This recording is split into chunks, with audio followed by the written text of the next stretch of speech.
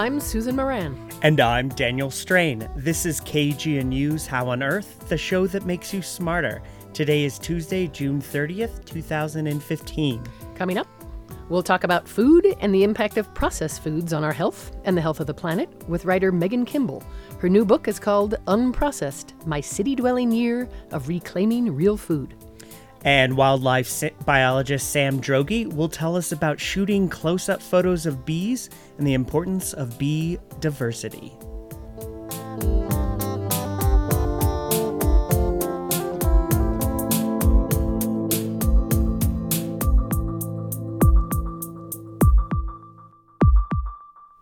Let's start with some of the science headlines.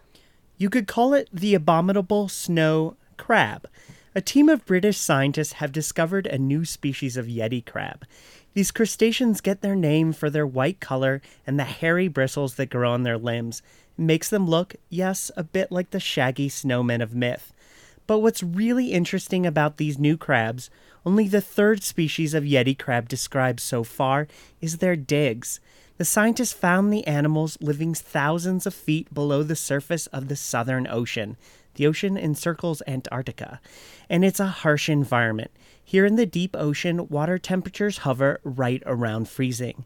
To survive, the several-inch-long crabs cluster around hydrothermal vents, or volcano-like fissures that spit out piping hot water. It's a bit like cozying up in a hot tub on a snowy day. In fact, right near the vents, the researchers found that per square meter, there could be hundreds to thousands of these animals squished together, what amounts to one big polar pileup. The study about the new species of yeti crab, which goes by the scientific name Kiwa tyleri, was published last week in the journal PLOS One. And in the science news of the past, on this day in 1860, Thomas Henry Huxley and Samuel Wilberforce held their legendary debate in Oxford. The topic was evolution, a theory outlined by Charles Darwin the year before in his book On the Origin of the Species. Accounts of the meeting vary, but one British newspaper reported that Wilberforce, then a bishop of Oxford, asked Huxley, a close colleague of Darwin's, if he would, quote, prefer a monkey for his grandfather or grandmother.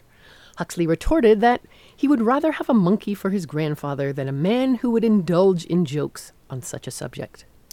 There were fewer zingers involved when Albert Einstein published his paper on the electrodynamics of moving bodies, also on this day in 1905. The document set forward the physicist's theory of special relativity. It was the third of four influential papers that Einstein published that same year, sometimes known as his Annus Mirabilis, or miraculous year. These four works of scholarship would go on to transform the field of physics and earn Einstein a Nobel Prize. And back to the present, there's actually some sad news about another important figure in the science world, right, Dan? That's right. In this case, it's a fictional figure. It's Ranger Rick. The creator of the Raccoon Park Ranger, John Ashley, or Ash Brownridge, died Monday. Brownridge served as an executive director at the National Wildlife Federation for 33 years. In 1958, he debuted his most famous creation in a book called The Adventures of Rick Raccoon. The outdoor-loving critter who wears a brown ranger cap would go on to headline the popular magazines Ranger Rick and Ranger Rick Jr. These publications continue to introduce readers to the natural world and how to protect it. Brownridge was 98.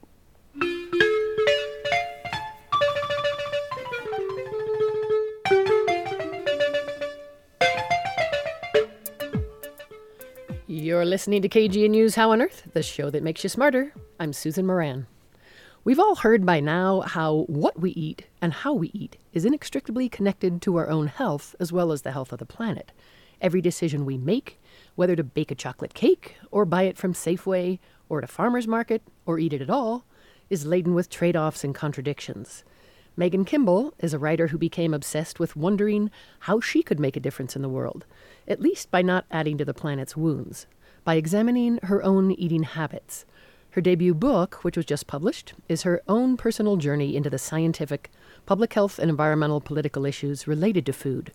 She warns that we should steer away from processed foods as much as possible, and she says it's possible even on a college student's budget. Kimball's book is called Unprocessed, My City-Dwelling Year of Eating Unprocessed Food. She's also managing editor of the magazine Edible Baja, Arizona. And she'll be speaking about her book tonight at the Boulder Bookstore and tomorrow night at Tattered Cover in Denver. Megan, welcome to the show. Hey, I'm happy to be here. So I want to jump right in, and of all the books that have been written about food, including some about my year doing this and that, Barbara Kingsolver and Gary Nebham, why did you choose processed versus unprocessed? What motivated you to do that? Yeah, I mean, I had read most of those books and knew what most of us knew about how destructive factory farming is for our soils, our water, the climate, not to mention how the way the food system produces food is detrimental to our own health, how food is processed today. And I really just kind of wanted to find a way in. You know, I was a graduate student at the time. I made a graduate student salary. I lived in this tiny little apartment with this tiny little kitchen and wanted to figure out a way, okay, what can I do? What can any one eater with limited time and money do to impact the food system and eat more sustainably? So it's someone who's not already living on a farm where it'd be Precisely. easier. Right.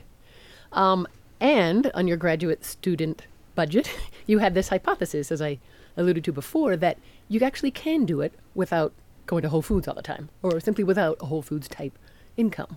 Right. I think that there's this popular perception that Whole Foods, farmers market foods, locally grown organic foods are more expensive. And it's true that they often are, but I don't think that they're inaccessible for most people. So, you know, it requires thinking about food differently, perhaps spending more money on ingredients, so locally produced bread or cheese or really great tomatoes, and combining that into a really simple sandwich or dinner rather than going to buy something that's pre-prepared and paying extra for that process of preparing it. So it's interesting, there's this ratio of time to money. So you're saying, yeah, it's overall, not for everyone obviously, but pretty possible economically. Does it take a heck of a lot more time to prepare? Right. Initially, it takes time to figure out, okay, what is processed food? Reading ingredient labels in the supermarkets. During my first month, I spent so much time reading labels, figuring out, what is this? What is citric acid? Is it processed? Is it too processed? Enough to make you want to not eat at all. Right, exactly. And so I think that upfront time definitely, it's an investment. But once I sort of got going, I don't think it takes significantly more time. You have to think about it a little more. It requires a little bit more planning. You know, I'm a member of a CSA program in Tucson where I live. And so often I'll roast a big bunch of vegetables at the beginning of the week, make a big crock pot of beans. And then I have kind of the staples that I need to make really quick lunches in the morning before I go to work. That's where I always get stuck. Those saying lunches. I should have done it on Sunday, should have done more preparation, because it is so much easier to just go grab a slab of fish or, go find your protein elsewhere. And then how do you define processed food? I know there are a lot of different definitions, processed versus unprocessed. Yeah, a lot of the book is exploring that very question. You know, all food is processed. Cooking is a kind of process. Cooking up vegetables is a kind of process. And some of those processes are really good for human nutrition. So I had to figure out where to draw the line with every different kind of food I examined. My overarching view was a food was unprocessed if I could theoretically make it at home. So, for example, I ground up wheat berries into whole grain flour. I got a little hand craned grain grinder and ground it up myself, but I couldn't take it a step farther and refine that flour, because I didn't have bleach or an industrial machine. And again, was that super time consuming or less and less as you got adept with it? I mean, I think that there are also sort of levels of engagement. I'm not necessarily saying that everyone should grind their own flour at home, but there are ways kind of once you do that, you figure, okay, I can go to the store and conceptualize how whole grain flour is made. So I'm going to look for breads that are made with whole grain flour, sprouted grains. Maybe I'll go buy bread from a local baker. So I think that there are kind of different levels of engagement. And then again, sort of why processed versus unprocessed as opposed to organic versus not, or local versus conventional imported? There's so many different ways to look at the trade-offs, obviously. Yeah, for me, it was a sort of conceptual framework to understand. I mean, there's so much nutrition science out there of like what has more antioxidants, what has higher fat, higher nutrition levels. And for me, I kind of wanted something that was like moderate, doable on a day-to-day level. And there's a lot of nutrition research out there that says that it's less important what we're eating than how we're eating it. So the level of processing for a particular food. So that to me is compelling enough to be like, okay, I don't need to necessarily worry over the specifics of what's in, if yogurt, if like a blueberry is better than watermelon. Okay, we'll eat whole fruit. And so for me, it was just a sort of like a way in, I guess, and a way that could contain both the environmental impact, the health impact. I kind of wanted something that can include all of those things. So it sounds like bottom line, eat less processed food. More stuff you can make. Yeah. Not whatever it is, but by and large. And so let's get into some of the details of that. I know you refer in your book to the former FDA Commissioner David Kessler, who has written his own books and talks about the big offenders. These triggers are what? Sugar, fat, and salt. That they're just irresistible, particularly in combination. Yeah, and it's sort of astounding to learn how food companies engineer foods so that you want to eat more of them using those triggers of sugar, fat, and salt. And so sugar, if you start reading ingredient labels, is in everything. And that's because food companies know that it's irresistible. It makes us want to eat more. Similarly, salt and fat. And so once you kind of start realizing that, you realize that we're being manipulated as eaters to eat more than we really want or need. And that has an impact on our bodies. Boy, so did you get madder and madder? I mean, I could see how that would be increasingly a motivator. Like, they're doing this to control me. Yeah, absolutely. Yeah. I mean, and wanting to sort of opt out of that and say, I'm not going to fold to your manipulation. So let's take a look at sugar. I mean, calorically speaking, sugar is sugar, right? But as you note in the book, it is very different in terms of how our body takes it in. Right. Yeah. So what's important for sugar is quantity and speed. So how much sugar you're eating and how quickly it arrives to your system. So glucose is glucose. That's what sugar is. And it matters a little bit to your body where that comes from. But what's more important is, for example, having a soda or an apple. And an apple, that sugar's all bound up in fiber and cellulose. So your body has to work to access those sugars.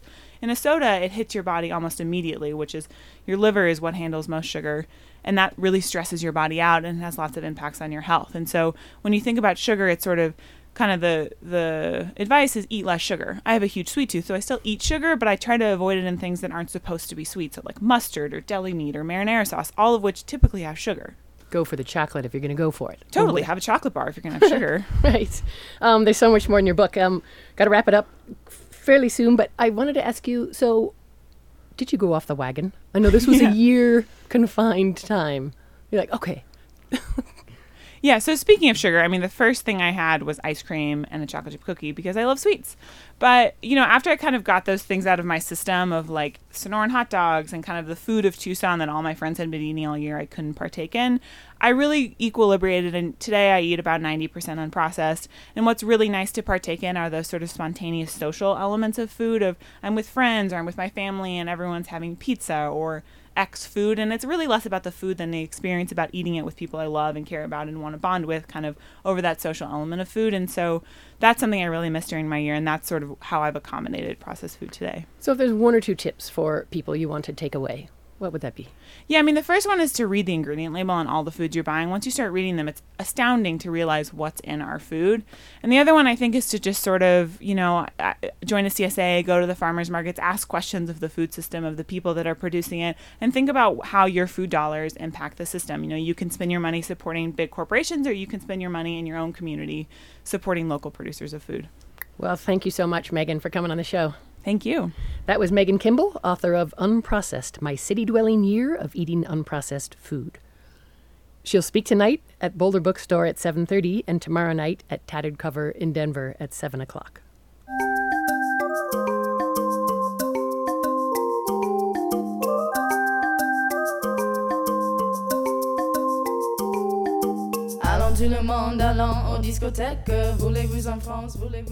You're tuned in to How on Earth, the KGNU Science Show. I'm Daniel Strain. Now we go from healthy food to the small creatures that make many of our food crops possible. Bees, that is. Across the United States, these buzzing pollinators are key to the growth of countless flowering plants. But many bee species are also disappearing nationwide because of pesticide use, habitat loss, and other threats. Our next guest, Sam Droege, is a wildlife biologist who studies this vanishing world. He heads up the U.S. Geological Survey's Native Bee Inventory and Monitoring Lab, and for several years he's also led an effort to photograph bees, very, very up close. Droege's bee photos are now the basis for a new book called Bees, an up-close look at pollinators around the world. We're talking with him at his lab at the Patuxent Wildlife Research Center in Maryland to discuss these colorful insects and the threats facing them. Dr. Droege, welcome to How on Earth. Thanks. Good to be here. I understand that you actually just got back from a trip to collect bees. Right. We just got back from the White Mountains of New Hampshire just a few days ago. Well, actually, we got back yesterday, but the last 2 days were a bit rainy in that area. Good collecting, though, on the day that was good. Good to hear. And when most people think of bees, they tend to think about honeybees or bumblebees, but just flipping through your book, it's really clear that bees, there's a lot more to them than just that. Yeah, like 40,000 more, and the diversity is huge. In a way, we have this very useful model, the honeybee, and we know a lot about it because it's been incorporated way back into biblical times into our lives. But it's also way out in left field in terms of lifestyle of all the other bees.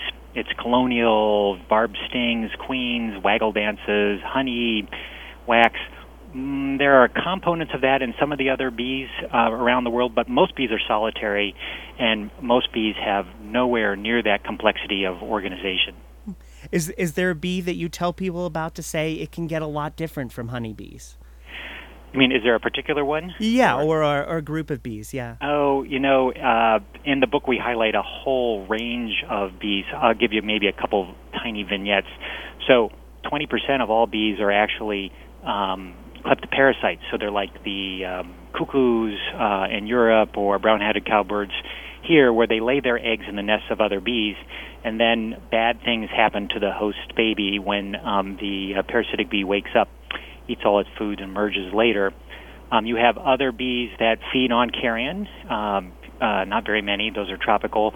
You have bees that make nests out of down, bees that make nests out of resin, bees that nest in snail shells, bees that have all kinds of strange, I don't want to call them adornments, but parts to their body that we can't figure out what they're for, like heart-shaped dangly things from the tips of their antennae, huge projections from the rear of their legs, spikes at the ends of their tails, if you want to call them tails. And it really goes on from there. And then the details of their life history, for the few that we know, and I just want to emphasize how little we really know about these native species, can be just as fascinating as what we know about honeybees, but the organization is so very different. Wow, snail shells, that's amazing. And the detail in your book is incredible. I mean, you could count the hairs on the bees' feet if you wanted to. I mean, how do you actually go about taking this high def of a photo? Yeah, and that's originally why we got into the business, is that I had been contacted by the Department of Army, of all people, and their, what is it, the Health Services, I'm going to get it wrong, but it's it's the health branch that deals with issues of service people throughout all the branches, but in particular in this case the Army.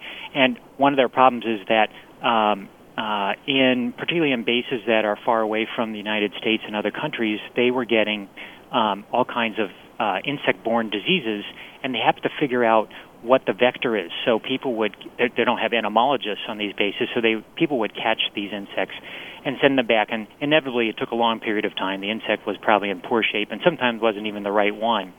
So they developed this method, and the method is to truncate a lot of detail. You're taking let's back up.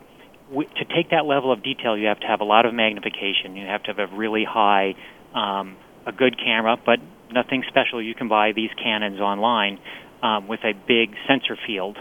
But the problem is the depth of field at the highest level, like 5x, would be 1/20th of a millimeter, so nothing would be in focus. So what happens is we'll take 25 to maybe 150, depending on how big the specimen is, individual pictures at minutely different distances, and then there's now software that combines all those pictures, those 100-plus pictures, into one picture by selecting and merging the pictures sort of like you would do a panorama, but only the portions that are in focus. So sort of like stitching together maybe a mosaic or something like that. Yeah, but I find it has to be much more complicated, because how does it know what's in focus, and it has to deal with changes in magnification as you zoom around on that bee, and the fact that it shifts across the space that you're taking the picture in. It's delightful that it's there, but I would hate to have been the person that developed it. And to switch topics a little bit, in May, a task force assembled by the White House released a report that detailed strategies for actually saving some bee species.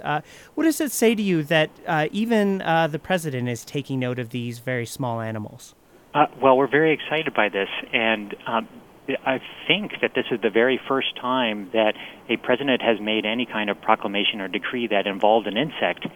Perhaps there was a pest that was involved somewhere down the line, but it's a sign that as a biologist who's been in the game in the government for over 30 years, that we're shifting from what was just simply a kind of user-based animal situation where if you couldn't eat the animal, it wasn't really worth studying, to now any biologist on any of the national parks or Fish and Wildlife Service refuges, they're totally up for hearing about how to manage their refuges and things for the insects as well. So the problem is that we're very far behind, maybe 100 years behind the bird people in just understanding life history and natural history of all the 4,000 species that are estimated to be in North America, 400 of which don't even have names at this point. And is the concern that because bee species are so diverse and so poorly known, that we may be losing some of these species before they've even been discovered? Yeah, so about 25% of the bees in North America that collect pollen are highly specialized. In other words, they're only going to feed their babies pollen from one genus or maybe a handful of genera, and sometimes just one species of plant. And if that plant is not there, then that bee is not there either. So it's the diversity of bees is directly linked to the diversity of or biodiversity of plants. So in any area or globally or throughout a region, when you start losing that plant diversity, you're automatically losing that bee diversity. So it's an easy surrogate for people who don't know much about bees, which is almost everyone, it turns out, because we know a lot about flowers and plants. So we can manage our lands for this biodiversity, and indirectly what we're doing is saving some of these bee species. And we have to wrap up in a second, but to end on a positive note, do you have a favorite bee?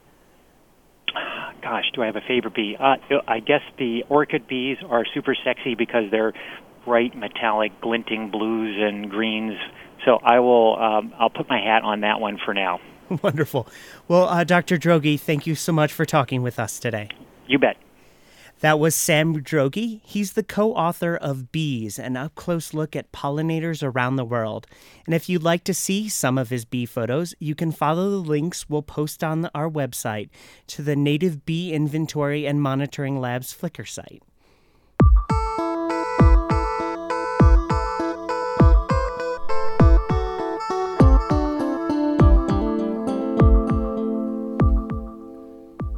That's all for this edition of How on Earth.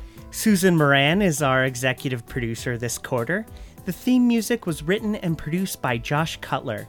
Additional music from Badenia Le Frere Koulibaly and A Piece of Ebony. And thanks to Maeve Conran for engineering the show, and Dan, my co-host, for working on the headlines. So if you can't listen to How on Earth at our regular time, no worries. Just go to howonearthradio.org and subscribe to our podcast using the iTunes button. Questions or comments? Call the KGNU comment line at 303-447-9911. For How on Earth, the KGNU Science Show, I'm Daniel Strain. And I'm Susan Moran.